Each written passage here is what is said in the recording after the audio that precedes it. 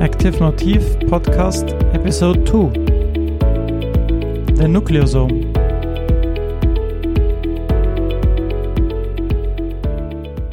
Welcome to the second episode of the Epigenetics podcast from Active Motif. My name is Stefan and I am part of the technical support team of Active Motif. The subject of this episode is the nucleosome, which is the building block of chromatin. Our special guests in this episode are Ada and Don Ollins from the University of New England.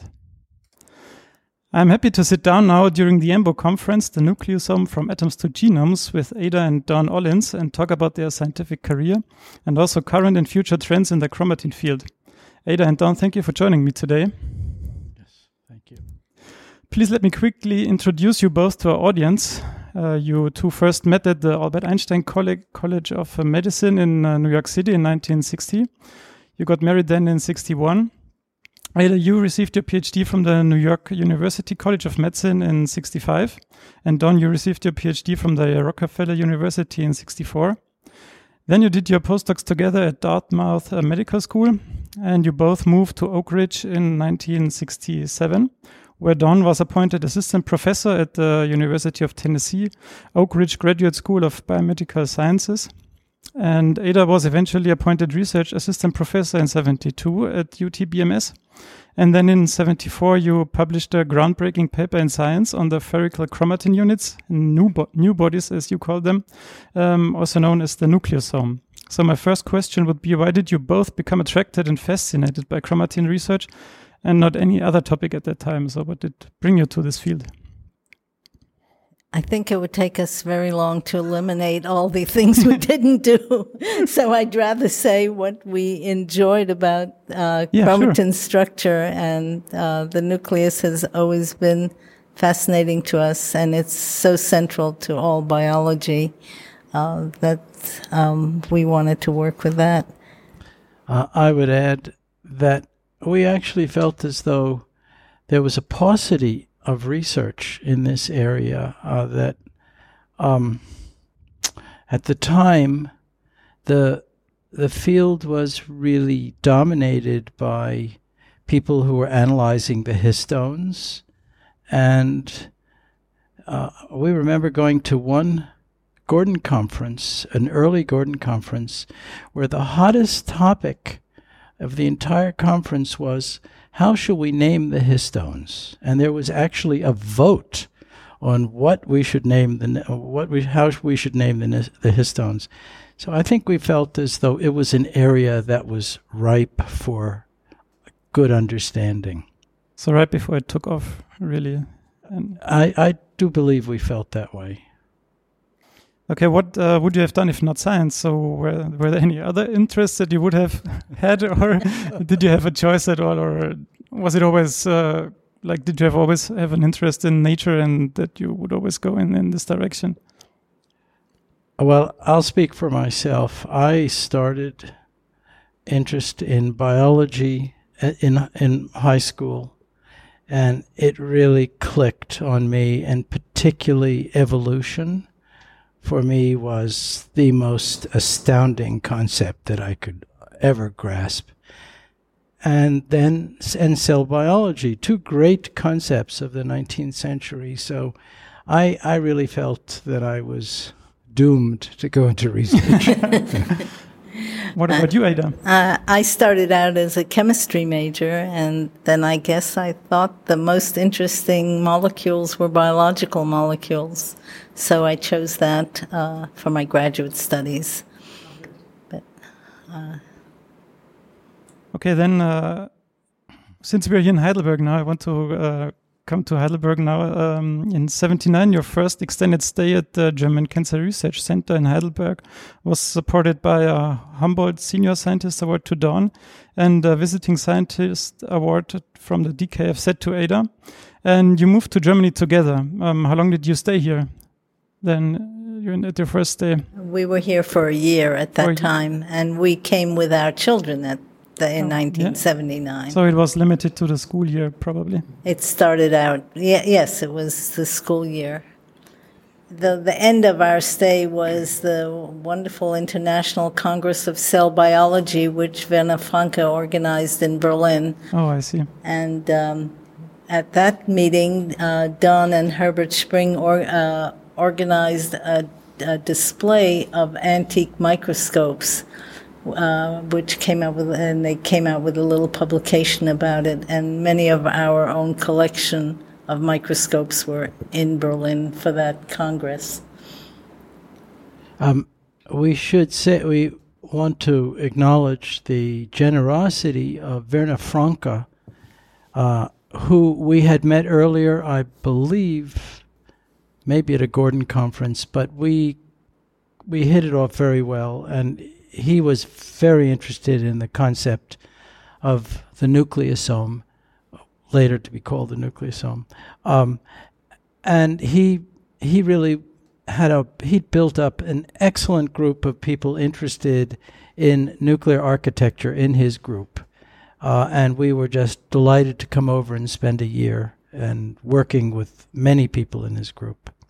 And he was our host as a Humboldt awardee, as Don being the Humboldt awardee. So do you still know some German? Or did you... Still is a good question. Yeah. Look, you should know that Ada's first language really is German. And so... I still know that. Yeah. So I never really learned very much German, much to my embarrassment and my constant ribbing by many friends of mine. Oh, you've been into Germany so many years and you still don't speak fluent German. Well. There we are. So you liked it so much that you came back to Heidelberg in 1997. Was this then where your long-lasting relationships with the DKFZ came then really into place? Or was it just a continuation of the things you built up earlier? Or how would you do? It wasn't really a continuation. I think we were very excited by publication of Peter Lichter and Thomas Kremer and Christoph Kremer on chromosome territories, and we felt that that would be a very exciting lab to be in. And it turned out, of course, to be very exciting. And to be in Peter Lichter's lab was a very special experience. His hospitality was incredible, and of course we're still friends today. Mm-hmm. Yeah, I think one of the things in the laboratories that we've worked at over the years here at the DKFZ is that these laboratories, many of them have veered away from our interests into areas where clearly and rightly so they had deep interest, like Werner Franke. His nuclear architecture people basically left the group as he emphasized much more intermediate filaments. And Peter Lichter had a very good group on nuclear architecture when we came, and gradually that disappeared as he put much greater emphasis on cancer genomes. And we went into those. We've always stayed pretty much with nuclear architecture. So I want to just go a little bit further. So you both retired from full professorship at the UTBMS in 98. And then from 2002 to 2008, you were visiting scholars at Bowdoin College in Maine in William Steinhardt's lab. And when you retired, you also joined the faculty at the University of New England, where you are research professors. And despite the fact that you are retired, you still do science and also publish regularly. So how do you manage this? Do you still have PhD students doing the work, or how do you do this then? We don't take students anymore, and we don't take postdoctorals anymore. And we don't have technicians anymore. Yeah, we don't have technicians anymore. Basically, we do most of our work by collaboration. And we have wonderful collaborators. And the other thing we have done is, as we've gotten older, we tend to work with, we work with young scientists who are very often at the early parts in their career. That has three advantages. One is we have a lot to learn from them. Secondly, we have a lot of experience in the nuclear structure field that we can convey to them. And thirdly, they can get grant money, whereas we can't. So we're often listed as just a small line item on other people's grants. But, and these are people that we collaborate with, and it's been very productive for, I think, everyone. I would like to add to that we really like working in the lab. There's part of the pleasure of being a scientist is doing actually the manual manipulations, especially in microscopy. This is a great pleasure that we don't want to give up. I see.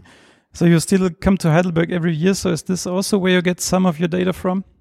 Definitely. Sure. Oh, definitely. We've done experiments here and obtained data here that we could never afford to do elsewhere, like DNA sequencing and RNA sequencing or RNA-seq. We could never afford that, but it's been possible to put that as part of the programs and emphasis that occur at the DKFZ, and then we have tons of data that we can analyze as a consequence. And we also use other kinds of instrumentation at the DKFZ, electron microscopes and things like that, which we do not have in Maine. So this is also a great resource for you. When we left Oak Ridge, we had to leave our electron microscope. Oh, what a shame. Yeah. You can be sure we would have gladly installed it in our apartment in Maine if we could. So your research and private lives have always been connected between both continents, North America and Europe. Do you see much of a difference in doing science between the US and Europe, particularly Germany, as you have visited here many times? You can answer. Okay. We have seen, well, science here in Germany is fabulous. There's no issue on that. What's really interesting is over the years that we've been coming, we've seen interesting changes take place, particularly in the relationships between students and the senior people. We remember when we would give our talks the first years we came in the 70s, late 70s. After we'd finish a talk, the only people that asked the questions were the professors. The students were absolutely quiet. It's turned around completely. I think the professors can't even get their questions in edgewise anymore. And that, I think, is absolutely wonderful. Because you think the students want to learn more, or do they have the courage now to ask the questions? I think both are true. They want to learn more, and they now have the courage.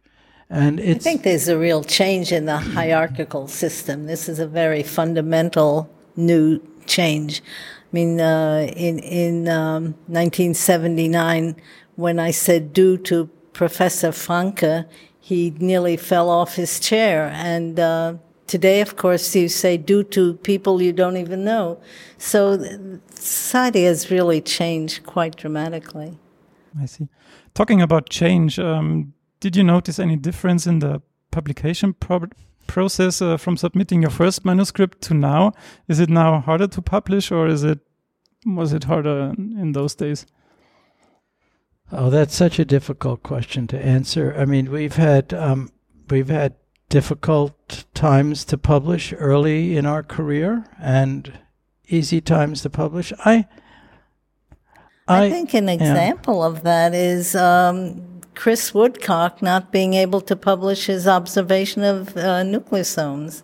It is really an outrageous situation. Nature looked at his paper and said this should never be published because we would have to rewrite textbooks. So it was hard then, it's hard today. I think it depends. It's very random who reviews your papers. I wouldn't. I mean, it's more complicated today. You have to do it all on the computer and technologically. Those are trivial kinds of problems compared to the review system. I do think that one of the strong relationships that we as authors could and should have is with the editors who are managing our manuscripts. I'm sure that many of them do, but I think they should look at the criticisms by the reviewers and ask, is this a realistic, I'm sure they do, is this a realistic criticism, or is this a criticism that's going to require an extra year of work? Because I think that this kind of personal judgment and knowledge of the way the field is going is something that good editors should, and we've experienced this in our career. So it's a function also of the way the journal is managed, I'd say. May I add up to this? Do you think this is due to science getting more complicated nowadays, that nobody can really go into those different fields anymore? Or are you asking because it's difficult to get reviewers who are competent to review a paper? Is that your question? It's so difficult, and it's so narrow that every research is so narrow, and not like an editor could not get an overview of all those different questions that you would have. I do think that's a factor, but then we had other kinds of personal vendettas years ago that still exist. But it's interesting, in bioinformatics, we just recently published a paper in Nucleus where we did RNA-seq analysis. And we have a wonderful bioinformatician who did all of the analysis for us. And the reviewer came back and criticized his method of doing this. And we as authors, had to sit back and watch what I would call bioinformatic wars taking place. People who were arguing, no, this is the best method, this is the best method. We could not judge it. It's our own data, and we couldn't even judge which is the best method. But our guy won. That's really nice. So today we hear a lot about the doom and gloom in science in the recent years. So what is your advice to young scientists and trainees today, how to approach the science, how to approach the PhD? I'm not sure I know what you mean by doom and gloom, because it seems to me on one side, science is blossoming. I mean, there's never been more people doing science, and there's never been a period where science has been more productive. So I don't know exactly what you mean by doom and gloom. My question would be, what would be your advice if you start your PhD now? What to focus on, how to approach it? Mm-hmm. Don't do it unless you really want to. Well, I think another important thing, science has changed in the years that we've been in science. Much more is done by collaboration. The papers that you see have more authors on them. I think that the younger people have to begin to network earlier and form good relationships with people, just like Odd and I have basically networked from the very beginning, and we can criticize each other and the work that's going on. I think you have to get that kind of relationship with a good group of people, and maybe ultimately you work with some of these people. Yeah, this is why we're here at the EMBO conference. I hope so. Yeah, there are wonderful people in the field now. So now coming more to your science and your contributions to the field, your more recent work includes the term epichromatin, which you describe in a 2011 paper titled An Epichromatin Epitope. How would you describe the concept of epichromatin real quick to the audience? Real quick. I mean, in the real quick, it's the surface of chromatin. Yeah. It's something that everyone's known about in a way, because we know the interphase nucleus and the mitotic chromosome has a surface. But it suddenly, we started working with antibodies that shone up that surface. And so that really focused our thinking on it. Maybe there's something unique about that surface. And that's really what we're studying now. We're hoping. And I think when we saw this antibody staining just the surface on the nucleus, it was the realization that this is maybe an interesting tool to use to explore chromatin structures. So I don't know that the antibody itself is doing something super special, but it's a really good tool to separate a part of the nucleus and allow us to study it. So I do, because I know you're going to ask another question later, but I do have to apologize to use the prefix epi. Epichromatin and epigenetics are not one and the same. Although the use of the prefix, we used epichromatin like you would epidermis, the skin of, in a way, the surface. And of course, in epigenetics, you mean greater than, larger, built on top, not exactly beyond the genetics. So it's just one of the quirks of language. But yeah. So does it then, in your eyes, reflect the surface of the chromatin fiber, or more like the surface of a bigger structure then? Or how would you? How are you differentiating between a chromatin fiber and chromatin? I mean, there might be more bigger heterochromatic complexes, or I mean the whole chromatin as in the nucleus. Well, we think, and our work has been moving in this direction, that every nucleosome has this epitope. Okay. So in that sense, it's whatever structure. We think that what happens is that internally, these epitopes are all there, often hidden. We think there's more to this than what I just said. Yeah. And whereas on the surface, the epitopes are more exposed. Okay, but so that it isn't particularly related to the type of chromatin higher order structure. It's only whether or not the epitopes are exposed or hidden. I mean, that's. Yeah. But there's more than that we could describe.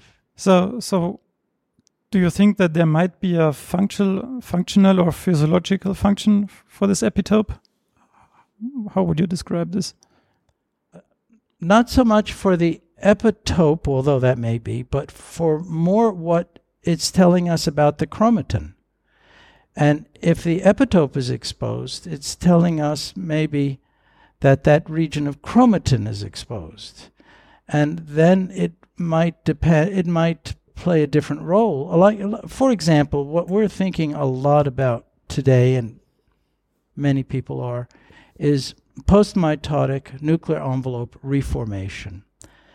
How can this occur and be so accurate? We work, for many years now, we've worked with a cell line called HL60 S4. It's just a version of HL60, which you can grow as undifferentiated cells in culture year after year after year. Yet whenever you add retinoic acid to it or 4-ball ester to it, it differentiates. Okay, so it hasn't lost the potential to differentiate. Same with stem cells that you grow in culture.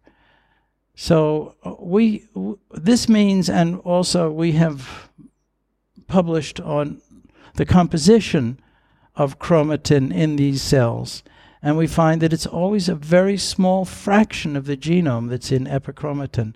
So we think that there's some fraction. Well, and the same fraction, yeah, in this cell type. So we think that. Oh, sorry. We think that that it's part of possibly the mechanism of what we now in the field call cellular memory. I just wanted to say that the epichromatin in 3 different cell states of the same cell line includes the same sequences. So it's this very small, maybe 4% fraction of the total DNA sequence that is on the surface. So that makes us believe that it's really something quite important and special. So what kind of future efforts do you see that need to be addressed now in this field? What are you up to doing, or what are you thinking of doing? Well, it's not so easy. Yeah, if I could answer the question, I wouldn't be sitting here. We'd be doing it. Well, we want to know. Unfortunately, we want to know exactly what the amino acid residues are that are present in what we call the epichromatin epitope. Right now, we believe it includes the acidic patch on the nucleosome.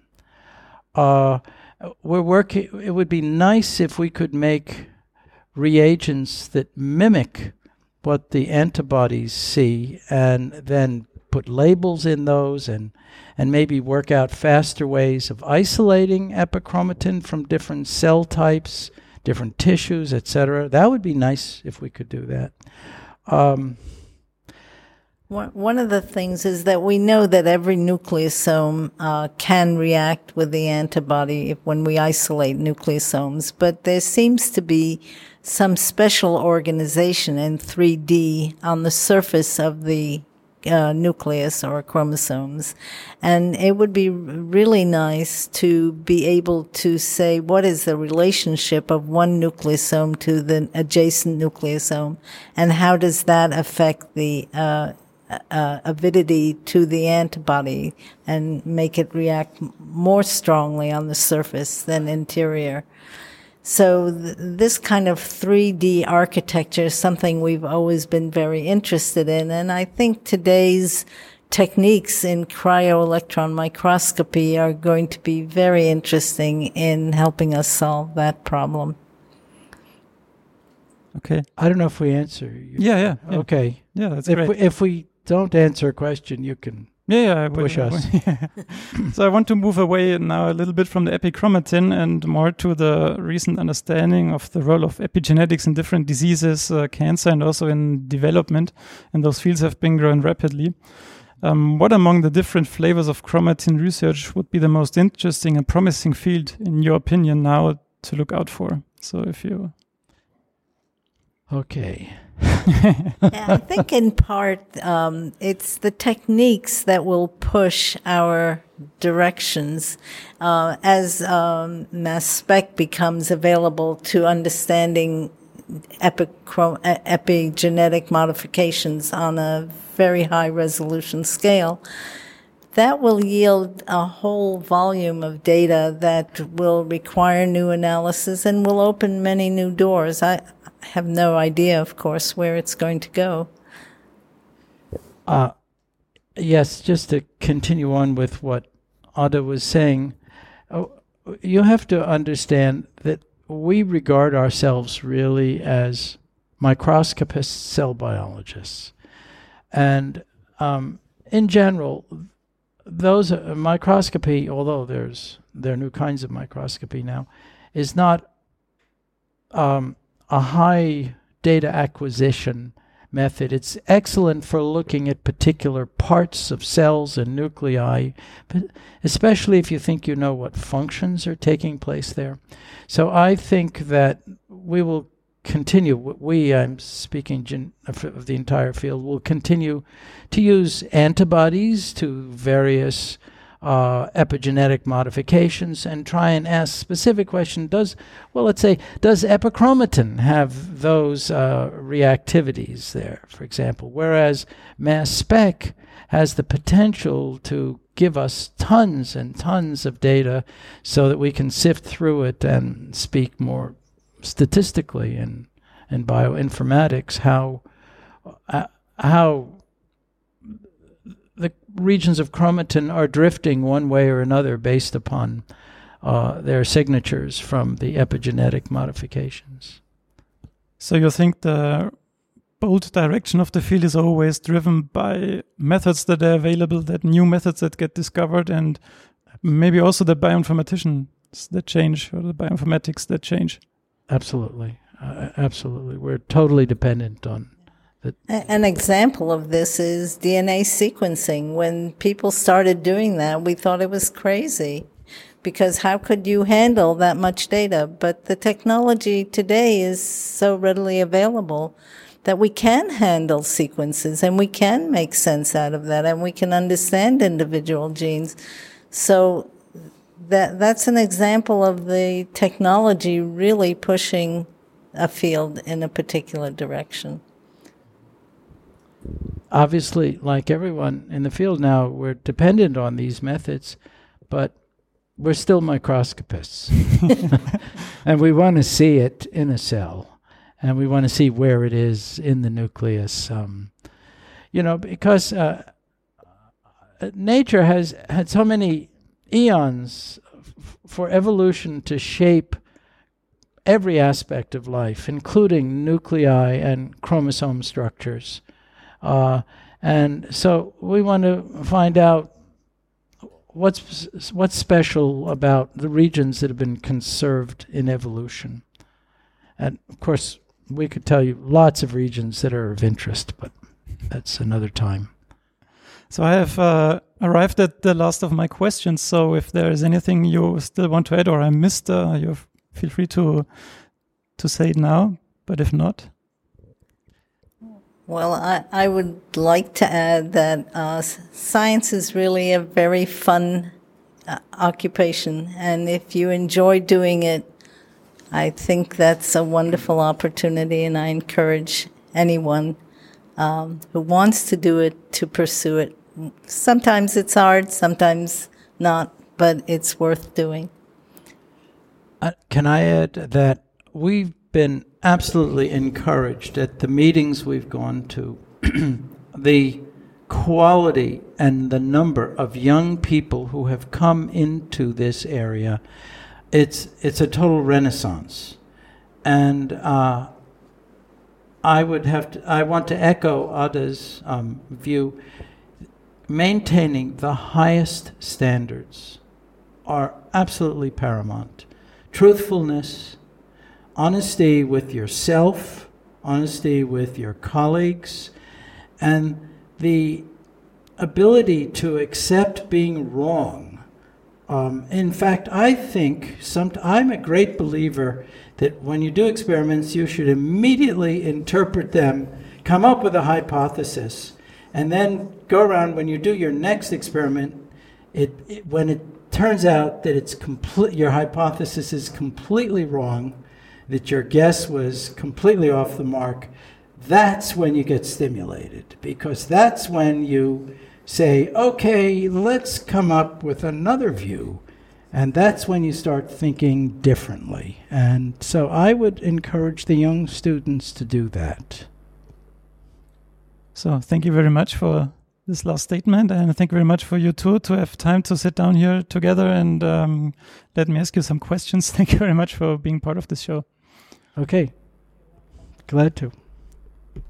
This was the second episode of the Epigenetics podcast from Active Motif. Thanks for listening, and I hope you really enjoyed it. We are happy to receive your feedback on Twitter, Facebook, or LinkedIn. If you have any further questions, you can also reach me at eurotech@activemotif.com. You can download the podcast also via iTunes. Just look for the Active Motif podcast there or find the subscription button on our website. If you wish to stay current on epigenetics research, please subscribe to our newsletter on the Active Motif website on www.activemotif.com. Thanks for listening and stay tuned.